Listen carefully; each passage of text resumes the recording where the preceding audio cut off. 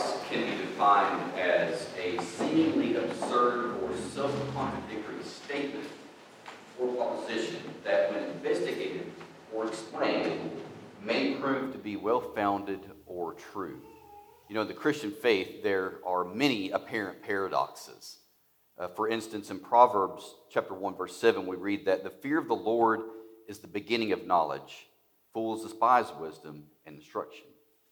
Yet, we are simultaneously and repeatedly told in Scripture by Jesus in the Gospels to fear not. Also, throughout Scripture, we see a very common thread that God is absolutely and totally sovereign, that God elects us unto salvation. Yet, we are repeatedly and simultaneously told that we are completely responsible for our actions and our choices. These are apparent paradoxes, and they go on and on and on in Scripture. Here, yet again today, we see somewhat of an apparent paradox, as we are told by Paul as he tells Timothy to be strengthened. Yet, in 2 Corinthians 12, when we see how Paul is speaking of the burden that he is carrying, and how he says this, or actually how God says this to Paul, he says, "My grace is sufficient for you, for my power is made perfect in weakness." And Paul continues to say, "So therefore, I will boast all the more gladly of my weaknesses, so that the power of Christ may rest upon me. For the sake of Christ, then, I am content with weakness, insults, hardships, persecutions, and calamities. For when I am weak, then I am strong." Yet another paradox. So as a way of reminder, this paradox comes at a time when Paul is writing a message to his young son in the faith, Timothy. You know, Paul is awaiting his execution, and he wants to equip Timothy, his friend and companion, for the ministry as the sun sets on Paul's time and rises on Timothy's time. And as we read the text today, and as we read this message that Paul has for Timothy, we're going to see four things. First, we're going to see the urgency of the message. Then we're going to see the intimacy of the message that Paul has for Timothy. Third, we will see the imperative of the message. And then finally, we will see the means of the message. So let's get started. So the first thing that we see in the text is the urgency of the message when Paul tells Timothy, "You then." You then. The urgency could not be greater. Paul is telling Timothy, "Come here, Timothy. I have something to tell you. You need to pay attention." And as Paul is awaiting his execution there in the Mamertine prison in Rome, he knows that his time is limited and that every word must count and every word must be understood by Timothy. And so he wants to grab his attention by telling him, "You then, my child." In our introductory sermon a couple of weeks ago on this book, we saw how in approximately 64 AD, Emperor Nero of Rome wanted to build the city to his liking, so he burned the city to the ground. But as a response to that, the people of the city rebelled against him and started to riot to some degree, and then Nero shifted the blame to a minority group of people called the Christians, who were believed to be atheists because they did not believe in the many gods of the Romans. Well, as a result of that blame shift, Paul got caught up in the persecution and was imprisoned there in the Mamertine prison in Rome.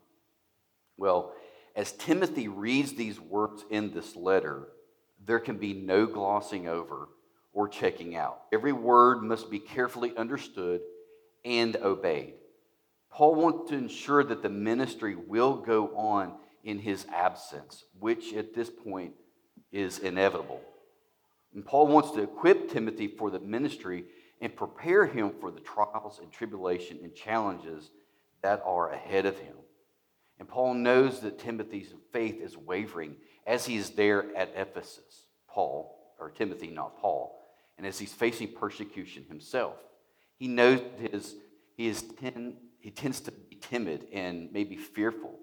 And that's why we read that he tells him to fear not. that we do not have a spirit of fear. Now, at the end of the letter, once again, we see the urgency to Timothy when he says in chapter 4 of this letter, he says, do your best to come to me soon. And Paul knows that his time is nearing an end, and he wants to make known his desire to be with his friend Timothy. There's an urgency there that we can see in this text, and we can see between Paul and Timothy. Now, there could be a valuable lesson learned here as Paul is communicating to young Timothy about the ministry. There's a valuable lesson that we, as disciples of Christ, as we make disciples, there's a valuable lesson that we can learn. First, there should be a sense of urgency among us to be strengthened, just as Timothy should be strengthened.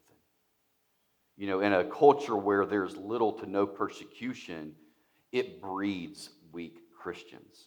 It just does. So many are complacent and more concerned with the things of the world than they are the things of God. Now, this weakness is evident in many aspects of American Christian culture, where people are more concerned with the things of the world than the things of God, but also with a lack of biblical literacy. And not only a lack of biblical literacy, but a lack of biblical convictions.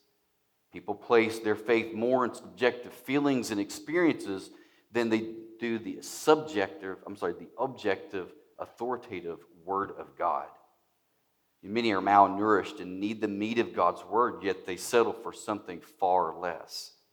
And so there should be a sense of urgency among us as we make disciples to strengthen our brothers and sisters in a knowledge of what God's Word says and teach them to not only know it, but to obey it, and to grow in the faith and to understand the deep things of God and not let it be only a surface level thing.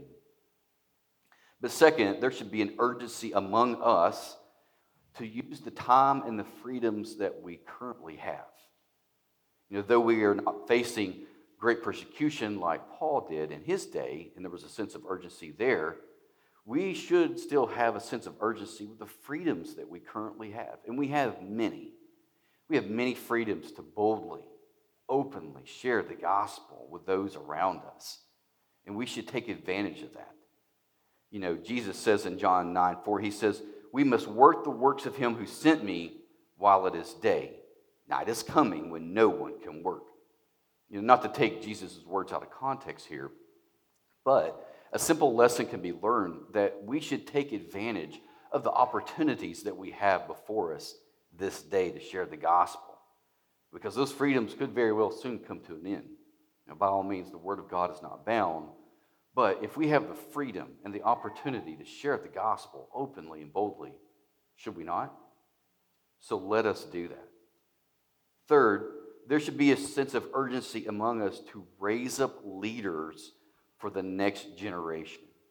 A very key aspect of disciple making is raising up new leaders. If we make everyone dependent upon one person, we are truly failing at the ministry. You know, our job should always be looking to work ourselves out of the ministry, because that'll never happen. Whether we are a child care worker or a greeter or a pastor or whatever, we should always be looking to invest ourselves in someone else to raise up leaders so that whatever ministry it is can be carried on to the next generation. And so what we must do then is to pray, as Jesus says in Matthew 9:28, he says, the harvest is plentiful, but the laborers are few. Therefore, pray earnestly to the Lord of the harvest to send out laborers into the harvest. You know, it can be very difficult to find people who are faithful. It can be very difficult to find people who are willing and desirous to lead, to take on the ministry. However, what we must do, we must pray for those leaders to be risen up. We must pray to the Lord of the harvest to raise up those laborers and send them out. So, there should be a sense of urgency among us to be strengthened in God's word, to know it and apply it.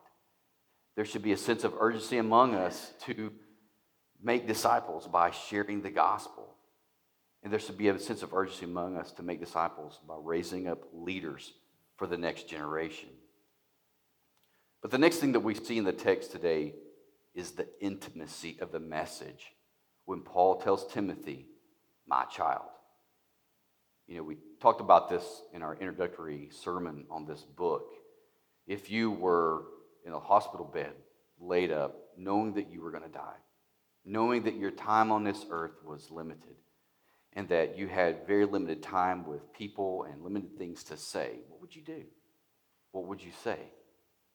I think we all would agree that we would want to have our family with us. We would want to have our closest friends with us. Every word would carry weight, and every word would be intentional. Well, Timothy was Paul's family, and as Paul's time was drawing near to an end, he wanted to communicate everything that he needed to communicate to Timothy so that the torch could be passed from himself to Timothy. It is of that importance. Paul doesn't even care about himself at this point. He just cares about the ministry continuing on without him. He is concerned with passing the torch to Timothy and that he would carry it forth. Over the past couple of years, my daughter has run on the track team at school. And also with that, she's ran on the relay team. And something that I've learned very quickly when it comes to the relay is that one of the most important parts of the relay race is the handoff from one person to the next. That handoff can either win you or lose you the race. You can be a team filled with the fastest runners on the planet, and if you don't get that handoff right, it can make a crucial difference, and you can lose the race. Well, Paul is wanting a good, clean handoff from himself to Timothy at this juncture and at this time of his ministry.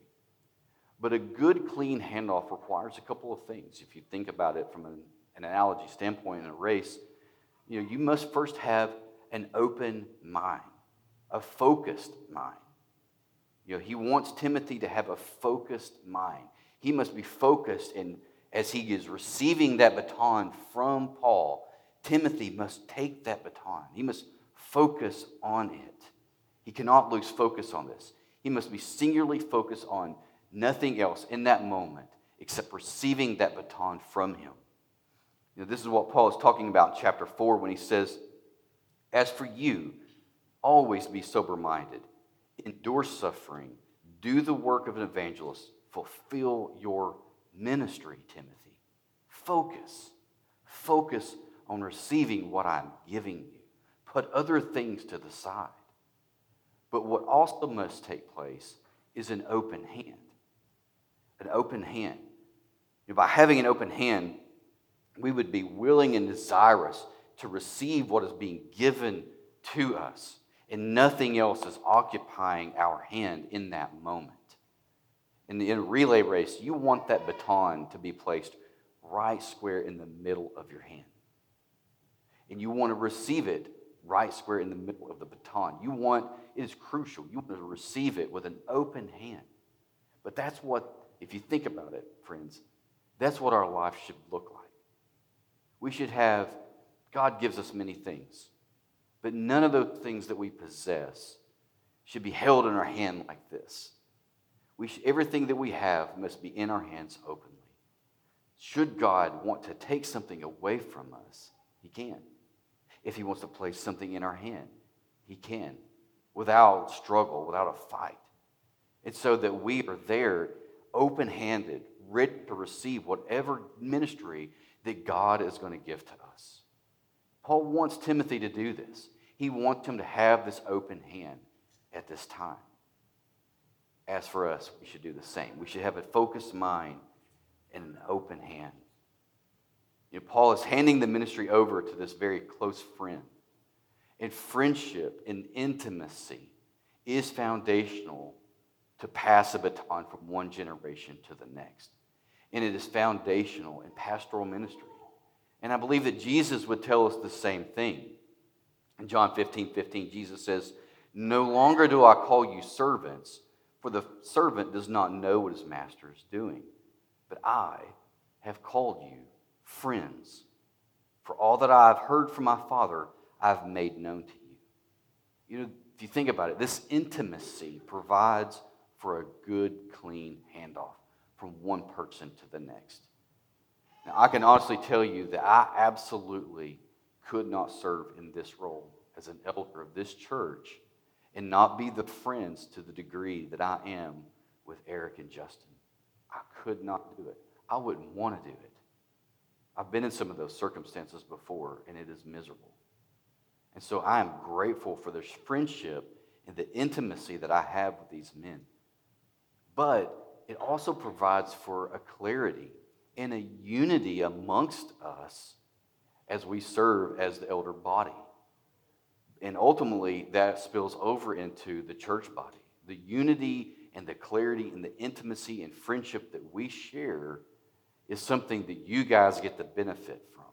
What a terrible thing that would be if there was a division amongst us and fighting amongst us elders here. That would be terrible for you guys. It would not be glorifying to God, and it would not be beneficial to you. And so as the letter of 2 Timothy comes to a close, you can also hear Paul's loneliness. You can hear Paul's desire to be with Timothy. He says, "For Demas, in love of the present world, has deserted me and gone to Thessalonica. Crescens has gone to Galatia, Titus to Dalmatia. Luke alone is with me." You know, though Luke was with Paul, Timothy and Paul had this special friendship. They had this special intimacy. So much so that Paul says, "My child, my child." And this friendship between these pastors was going to ensure a good, clean handoff from one pastor to the next, from one generation to the next. And it is crucial in the ministry. But the next thing that we see in the text is the imperative of the message. You know, Paul tells Timothy to be strengthened, to be in dunamos in the Greek. In, which means in or within, and dunamos, which means power or strength, which is where we get our word dynamite from, thus meaning to be strengthened inwardly or to have an inward power. Now, Paul wants Timothy to have this inner strength and this inner power because he's going to need it for the days that lay ahead of him. You know, Paul knew the difficulties of ministry.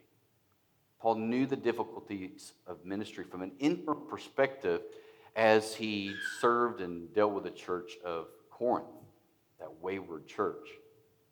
But he also knew the difficulties of ministry as he served the church of Ephesus, as he dealt with false teachers, as we saw in the book of 1 Timothy. But Paul also knew the difficulties of ministry from an external perspective as he literally had his head on the chopping block and was suffering great persecution at this time. Many difficult days laid ahead of Timothy, and we know this historically. You know, Fox's Book of Martyrs is a great book. If you get a chance to read it, I would suggest not reading it at night before bed. It will cause nightmares, but it is a wonderful, wonderful book that every Christian should read to see the legacy of many martyrs that have gone throughout Christian history.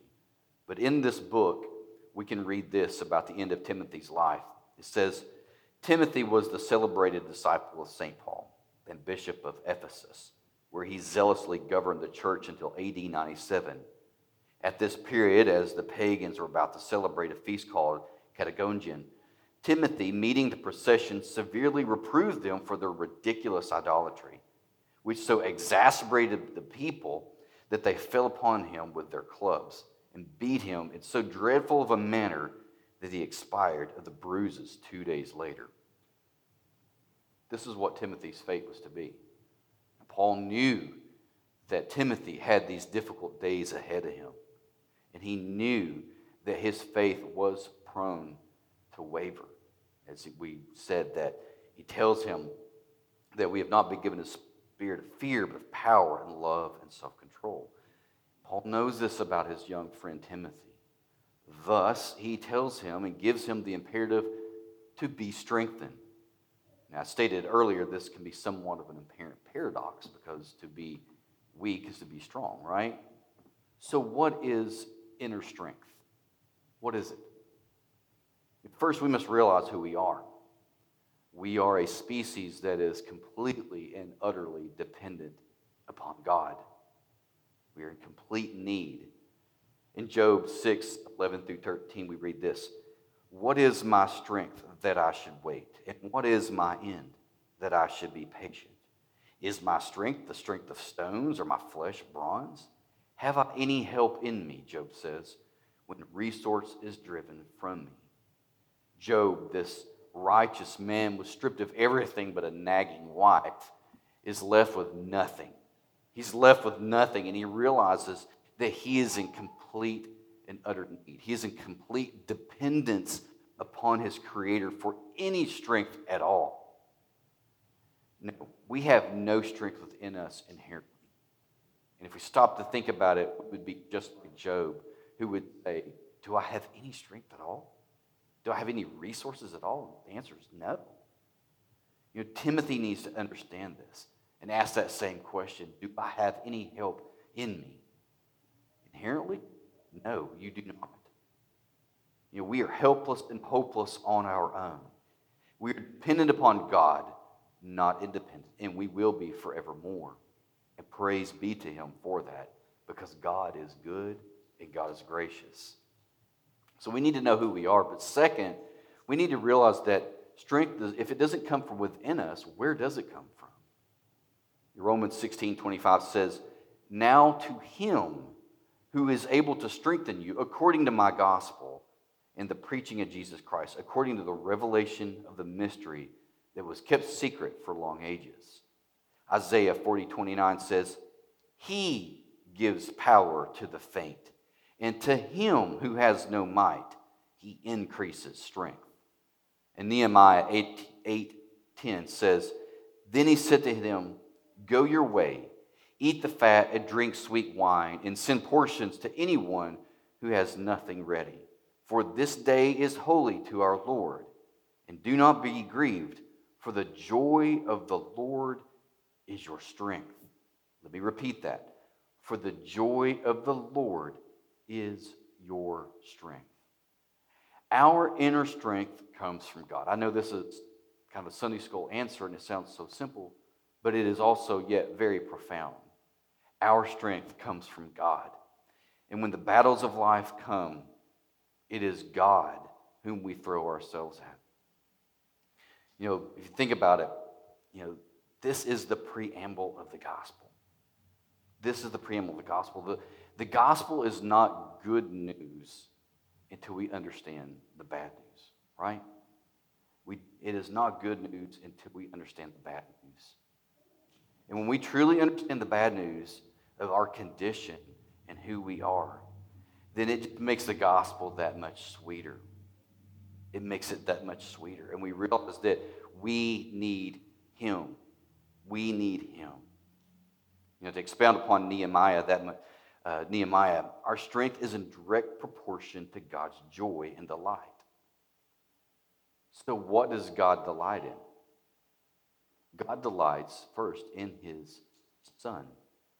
The Father delights in the Son. If you think about it, at the baptism of Jesus, what do we read? As Jesus comes up out of the water, He says, "You are my beloved Son. With you I am well pleased."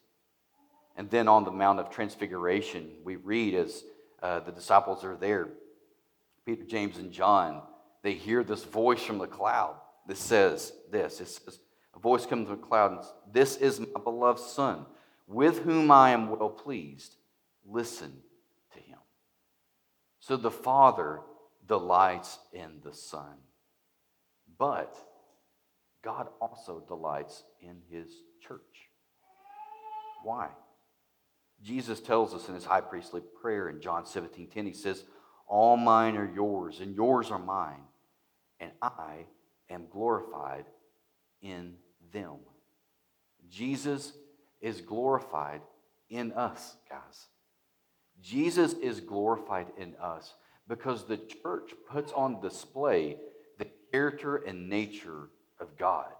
It puts on display the person and the work of Jesus. If the world would truly take a moment to look at the church and truly investigate the church, they would see the character and nature of God displayed. They would see the justness of God.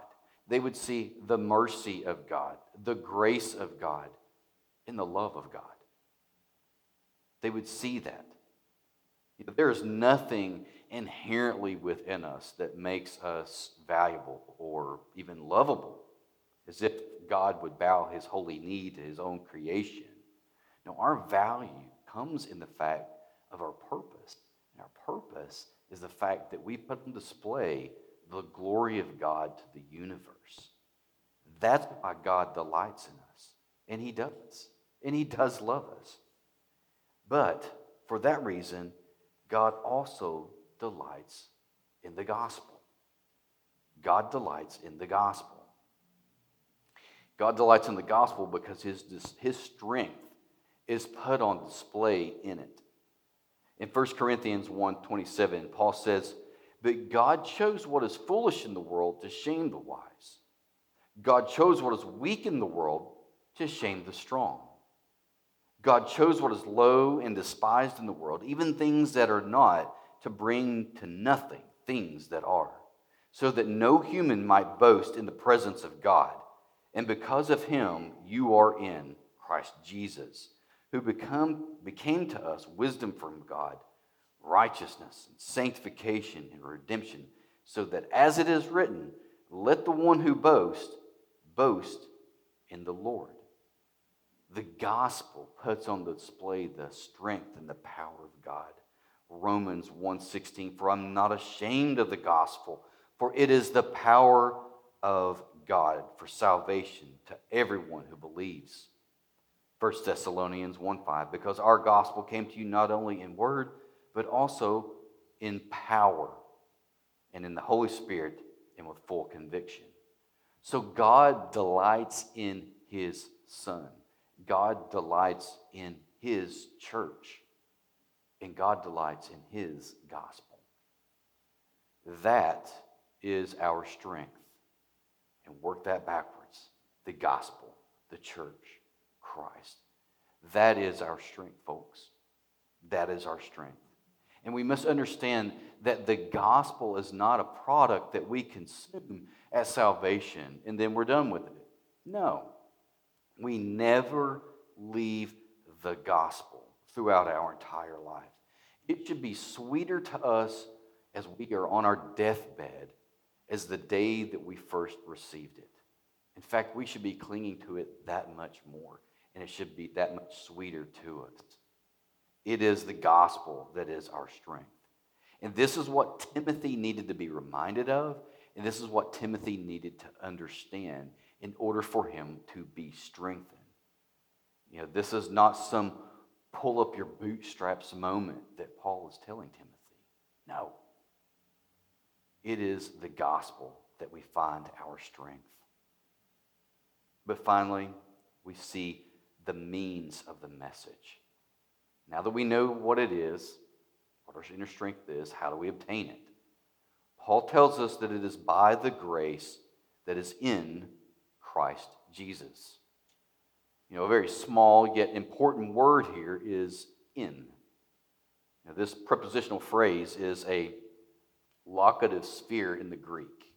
And what that simply means is this to be under the sphere of. This word puts something in the sphere of, or in the domain of, or under. And so when we are in and under the sphere of Christ, we receive that strength. Why? Because we are in him. Outside of Christ, we have no strength. But inside of him, we do. So to be in Christ is to abide in Christ. John 6:56 says, "Whoever feeds on my flesh and drinks my blood abides in me, and I in him." Now we know that Jesus is using a figure of speech here, and we are not literally to be eating his flesh and drinking his blood. But what he's telling us is that we're not just to nibble on him just a little bit. We're to fully be in him, and he is to fully be in us. We're to be in him. We're to abide in him. Now bear with me in this lengthy passage, but it illustrates it so very well. But John 15:4-10 says, Jesus speaking to the disciples, he says, "Abide in me, and I in you. As the branch cannot bear fruit by itself unless it abides in the vine, neither can you unless you abide in me. I am the vine, you are the branches, and whoever abides in me and I in him, he it is that bears much fruit. For apart from me, you can do nothing. If anyone does not abide in me, he is thrown away like a branch and withers, and the branches are gathered, thrown into the fire and burned. If you abide in me, and my words abide in you, ask whatever you wish, and it will be done for you. By this, my Father is glorified, that you bear much fruit, and so prove to be my disciples. As the Father has loved me, so I have loved you. Abide in my love. And if you keep my commandments, you will abide in my love, just as I have kept my Father's commandments and abide in his love." Bear with me for just one more moment. 1 John 2:3-6 says, "And by this we know we have come to know him, if we keep his commandments. Whoever says, 'I know him,' but does not keep his commandments is a liar, and the truth is not in him. But whoever keeps his word, in him truly the love of God is perfected. And by this may we know that we are in him.